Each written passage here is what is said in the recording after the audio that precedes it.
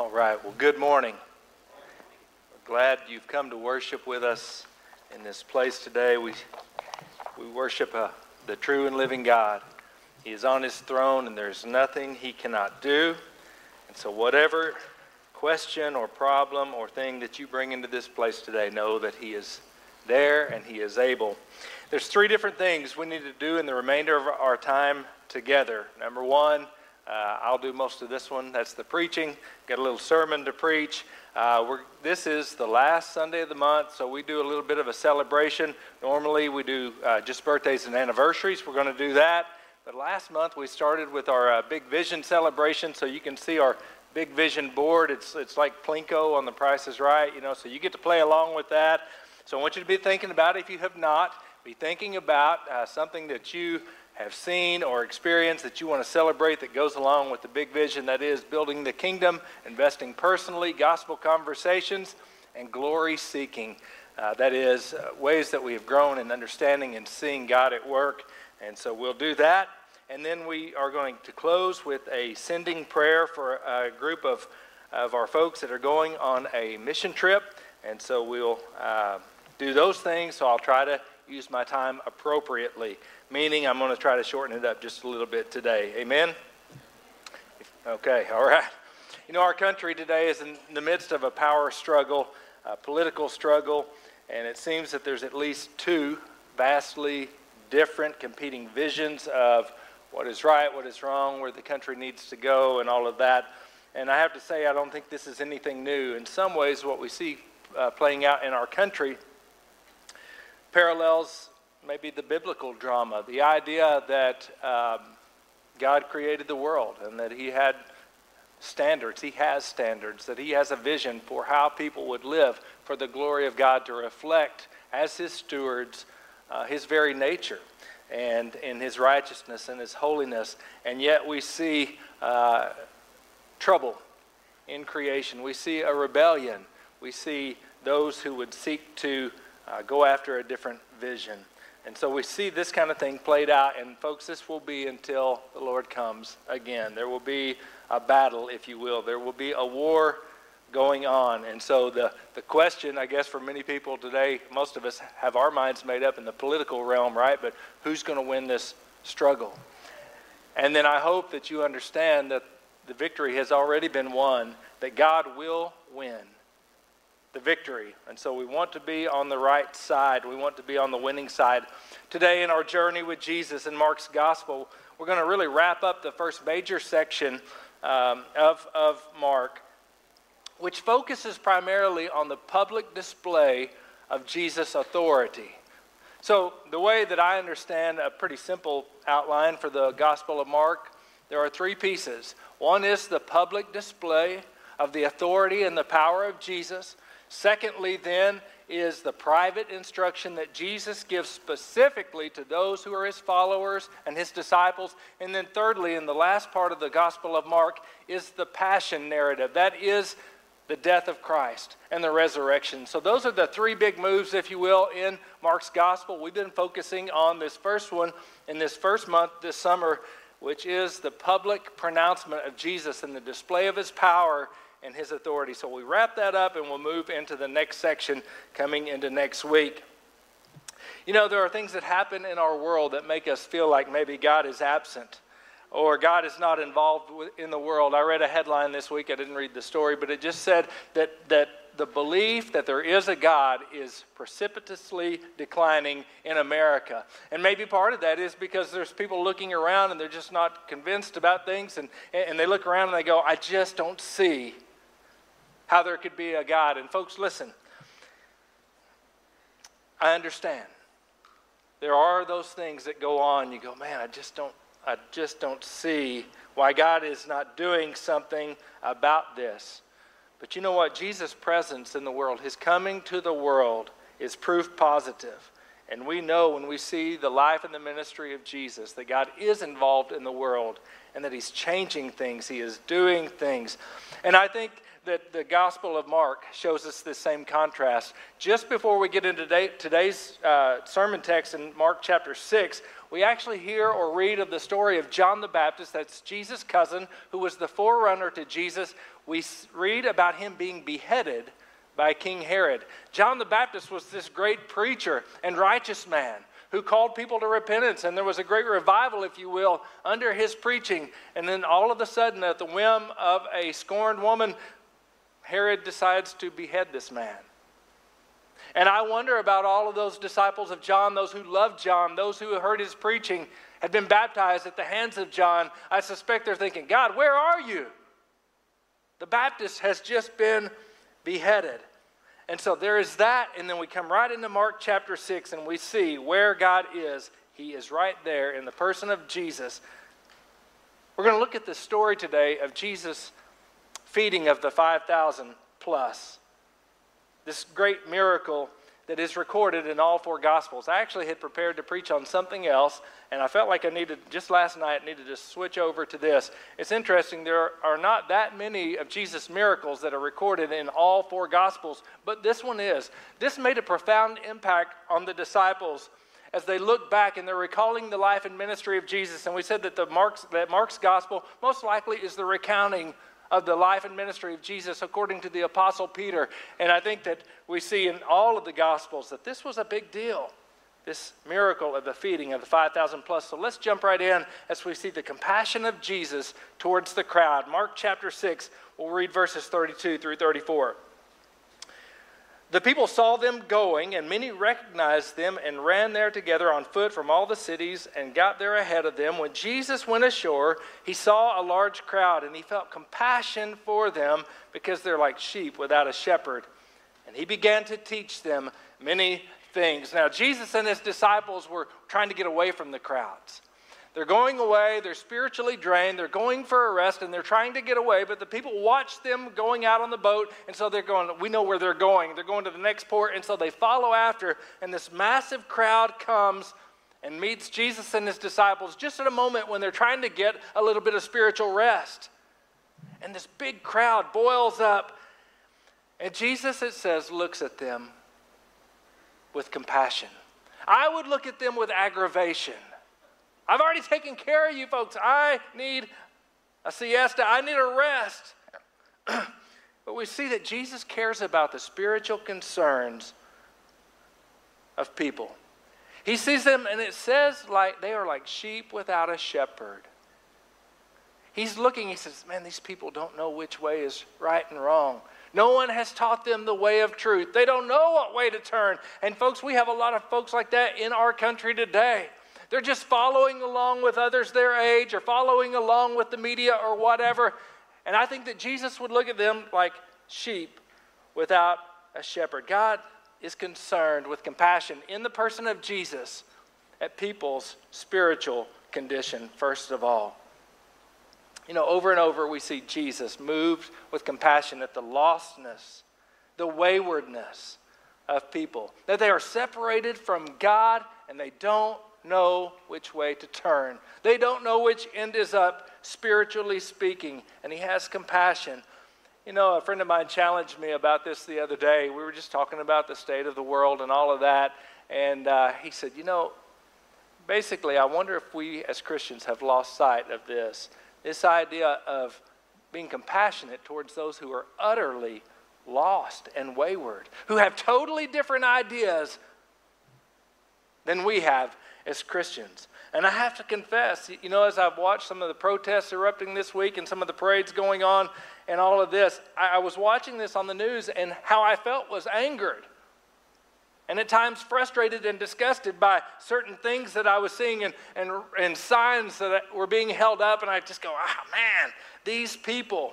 And I think that this was just a little bit of a gut check for me, asking, have I lost the missionary zeal, the compassion towards the lost that Jesus has? And he looks at these people with compassion. Not just their spiritual needs, but that first of all, because Jesus is going to go, as he looks at them like sheep without a shepherd, it says he goes and he speaks to them. He teaches them. He's telling them probably the same thing he's been telling them all along, the way of the kingdom of God and the way that you must enter in through the narrow road. He's providing them the way of salvation and forgiveness and being made right with God. Folks, that's our greatest need. That is our greatest need. For if we persist in separation from God and sin and going our own way, the Bible teaches that we will suffer eternally, a future separated from God. And that suffering is a horrible thing for those who don't know God through Jesus Christ. And so Jesus is concerned about the eternal suffering of people. But not only that, he's moved with compassion about their temporal needs, that is, their hunger. This crowd is with him all day long, and they've been rushing around, and he looks at these people, and he's moved with compassion by the fact that they haven't had anything to eat. Jesus is concerned about their spiritual, eternal needs, and also their physical or temporal needs, caring for their needs. As Christians, I think we are to be like Jesus in that way. Hey, listen, if you care about someone, you should care about the whole person. You should care about their physical or temporal needs as well as their eternal needs, their spiritual needs. It's holistic care. That is the kind of care that we see operative in Jesus' life and his ministry. And the disciples, you know what they want to do? They said, man, these people are hungry. They haven't had anything to eat. Tell them to get out of here. Jesus, adjourn this meeting and tell them to go get something to eat. They want to send them away. And now we're going to see the insufficiency of the disciples' plan and their resources in verses 35 through 38.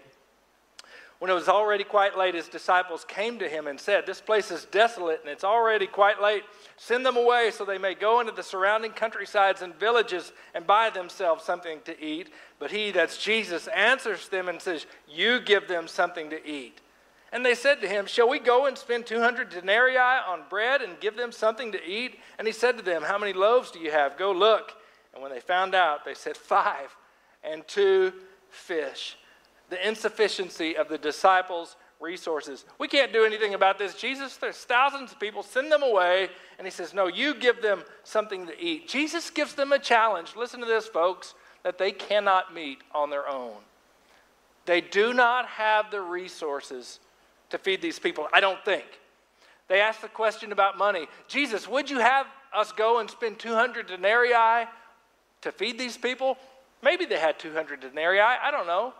I don't know if there was an Aldi or a Walmart right there close where they could have got the supplies that they needed. You figure this out. And I was thinking about, well, denarii, they say, is about a day's wage. So about 200 days' pay. So if you think about that, we're talking about the majority of the year, more than half of the year's wage to feed these people. So I get to thinking about this. This is a feeding of the 5,000 men, plus there were others. So let's just use the number 5,000 because that's the number we have. If you fed them Taco Bell, which is one of the cheapest places that you could eat around, am I right? When I only have a few dollars in the wallet for lunch, it's Taco Bell. Let's say $5. Can you get a meal at Taco Bell for $5? Huh?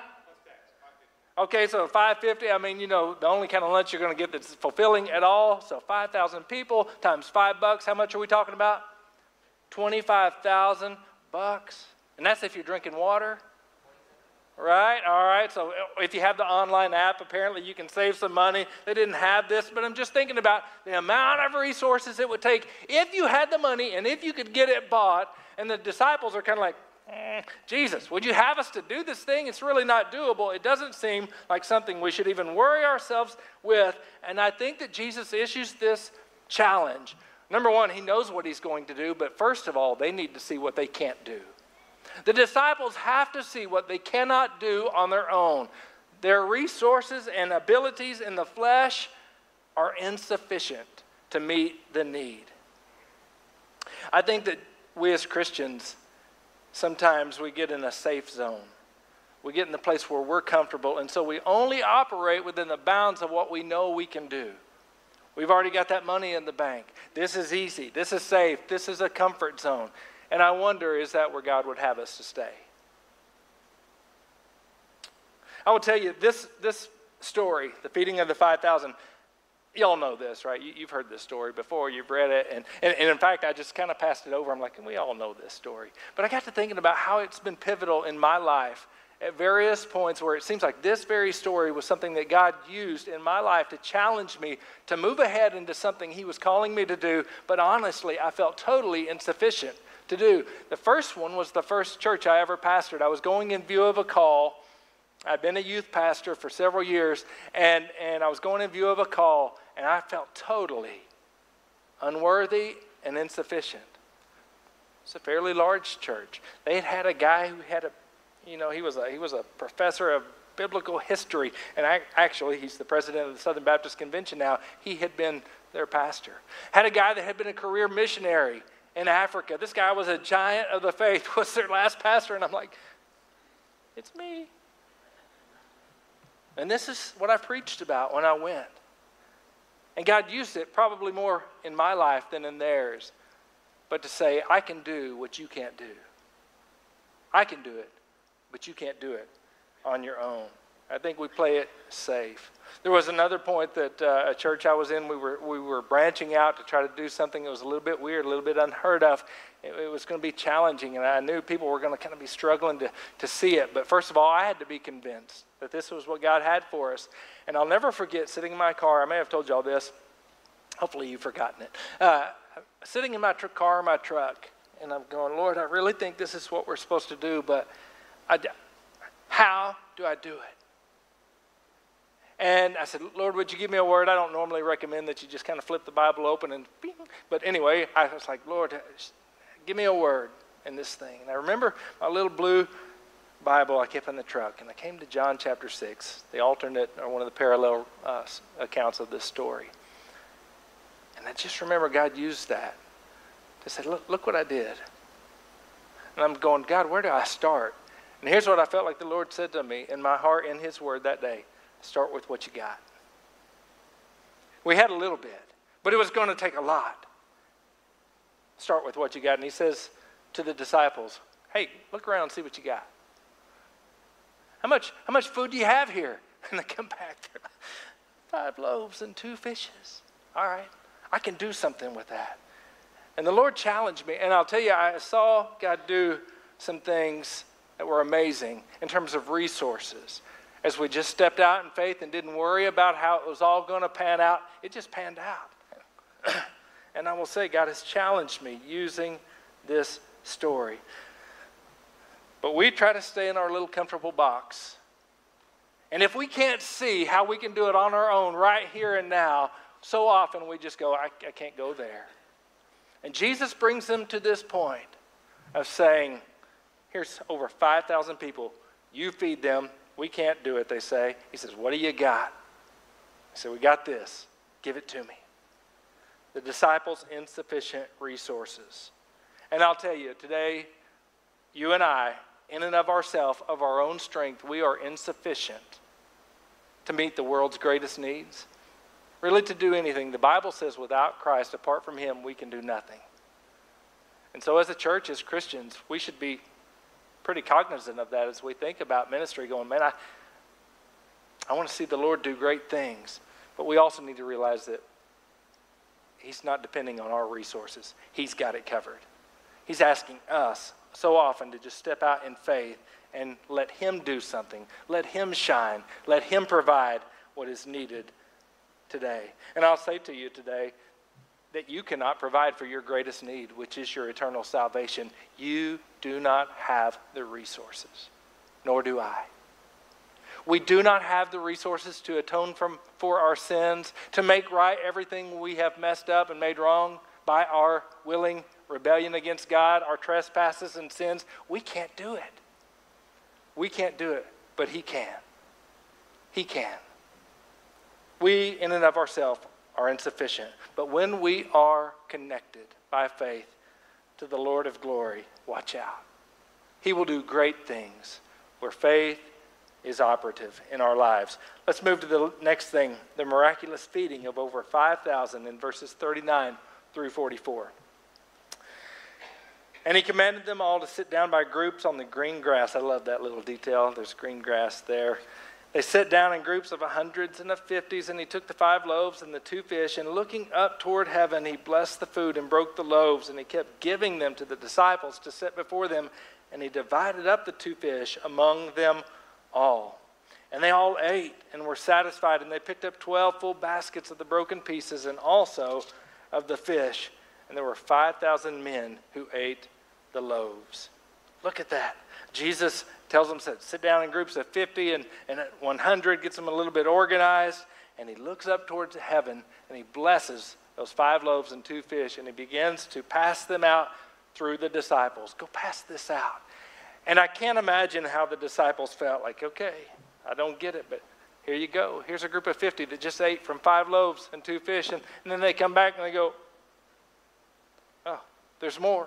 And they go to the next group and the next group and the next group. Jesus does it. The disciples are part of it.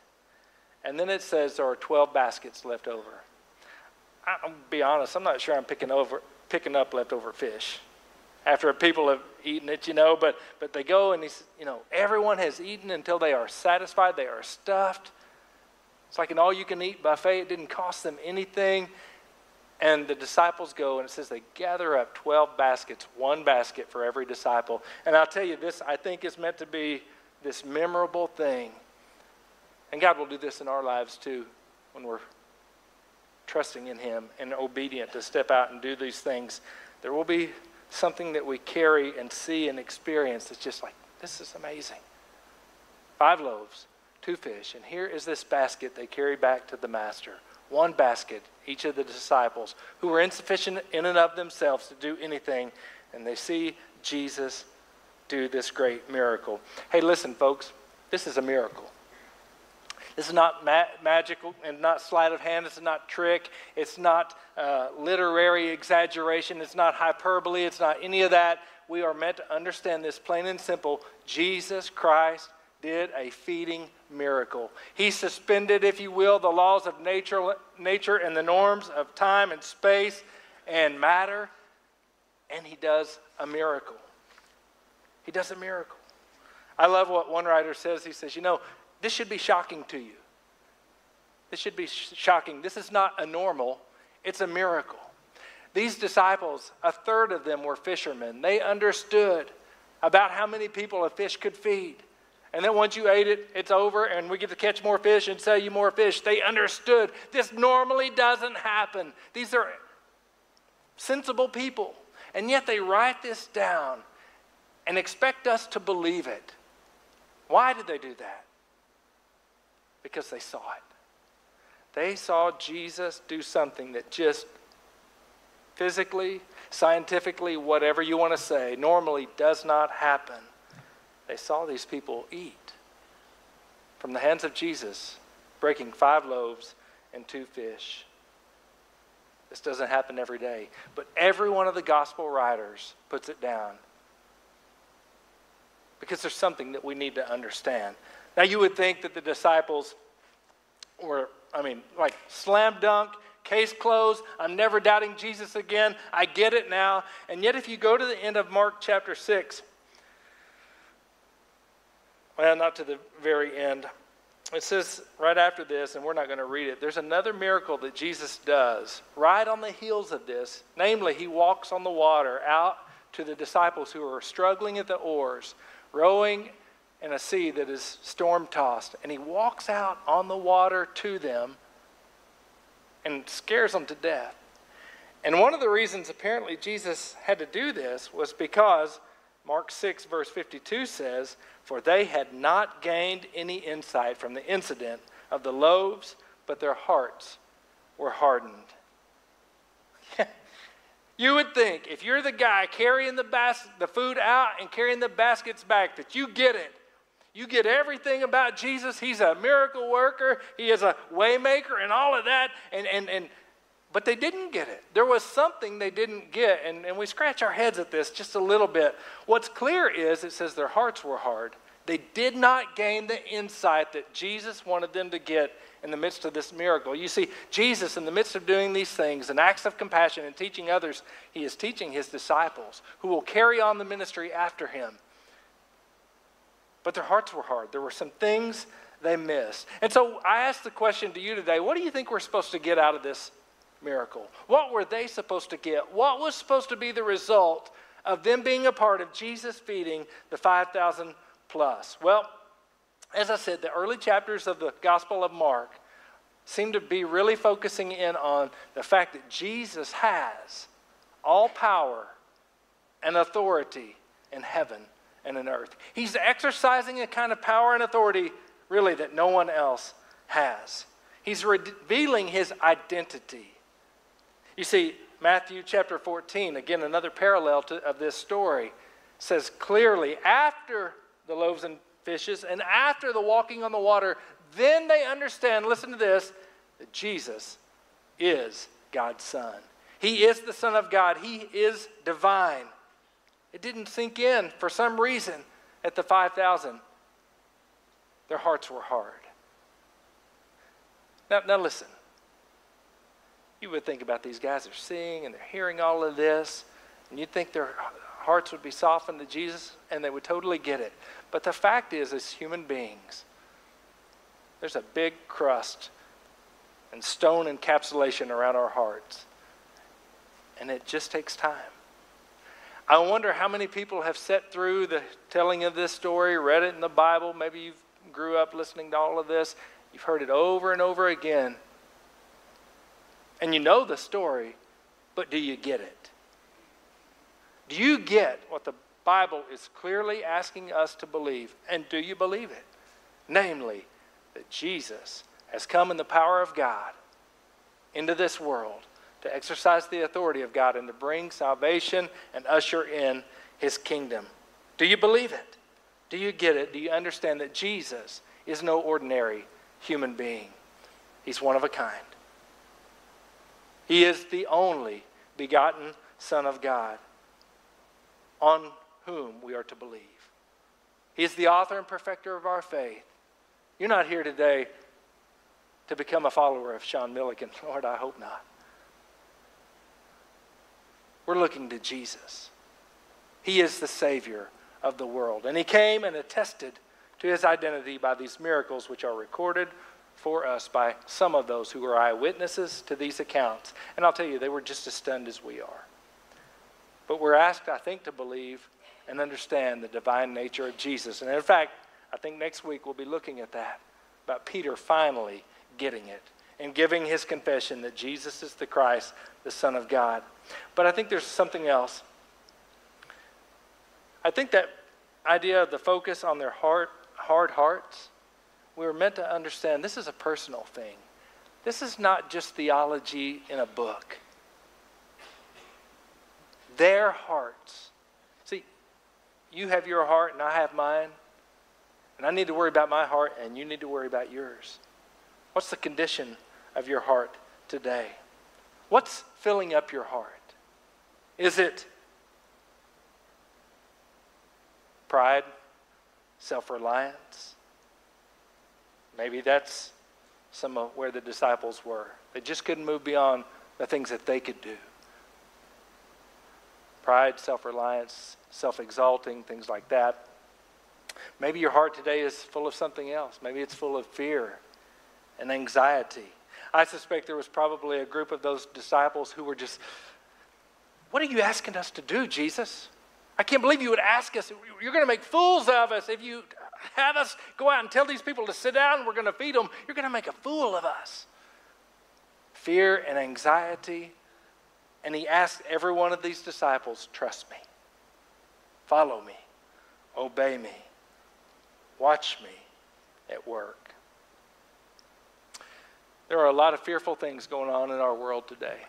And some of them may just be things that only are happening in your home or your life or your world, but we're all facing these things. We're all facing uncertainty. Anxiety is at record levels. Fear, mistrust.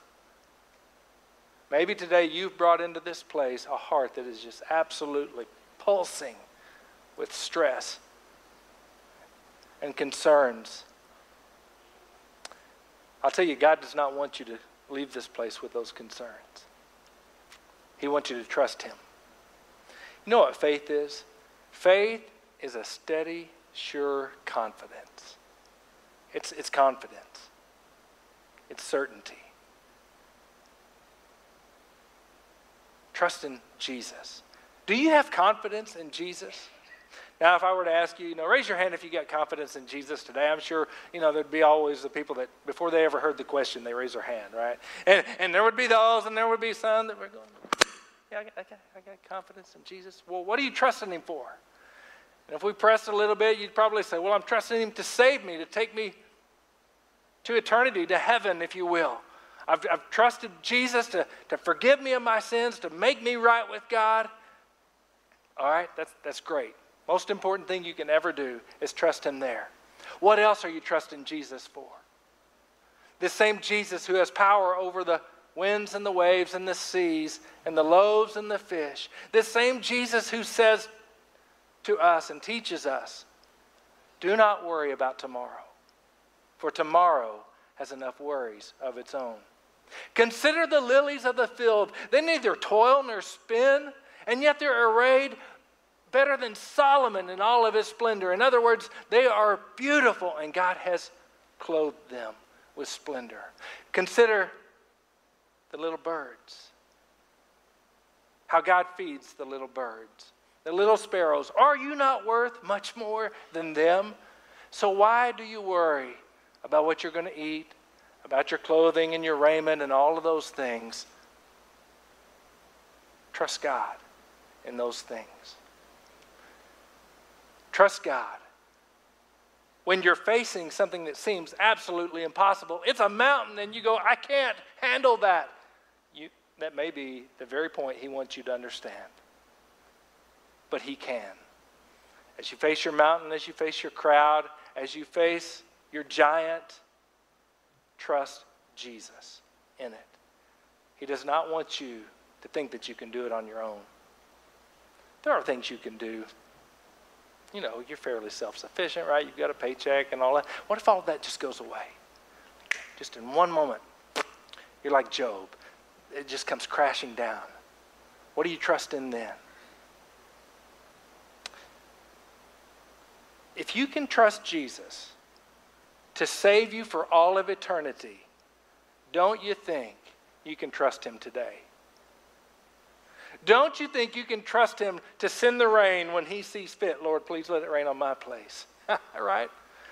Don't you think you can trust him with the prognosis, the diagnosis? Don't you think you can trust him with that move? That scary thing that you feel like he's pushing you out into. Can you trust him there? If you can trust him with your eternity, folks, you can trust him with tomorrow. Am I right? Yes, I'm right. He will take care of us, even when maybe it's a prison cell, or it's the promise of death like John the Baptist faced. John the Baptist went through a moment of despair, and he's asking Jesus, I thought you were the one.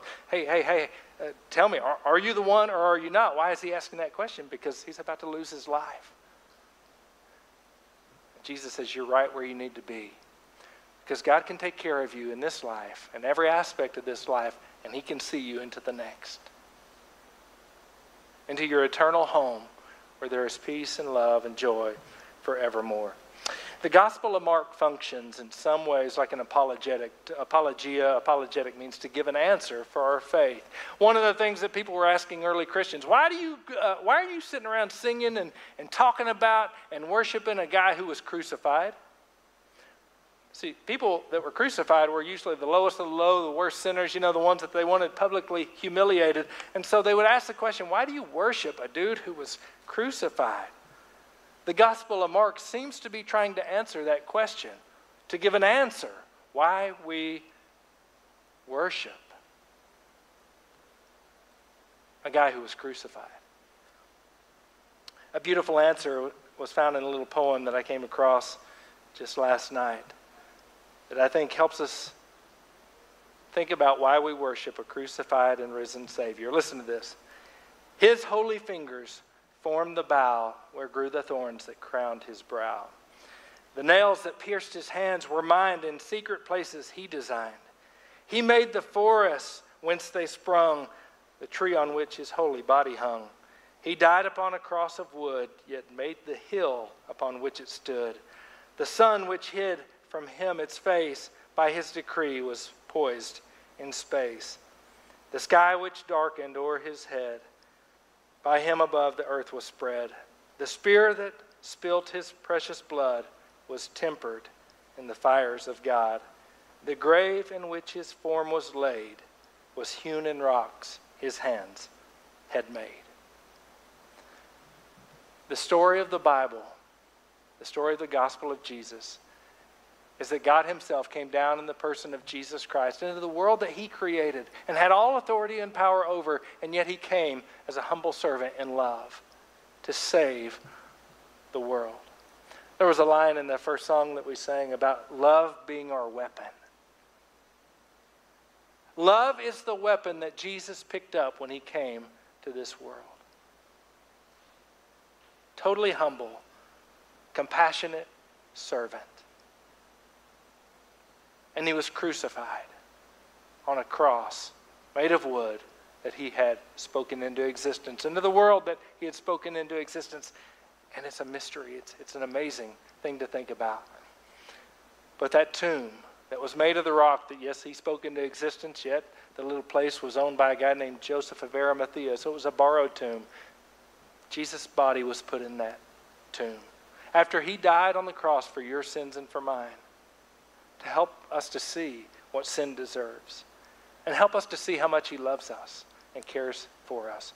To help us to see the horror of life apart from God. He went to the cross and he died, and he went into a tomb. 3 days later, he rose.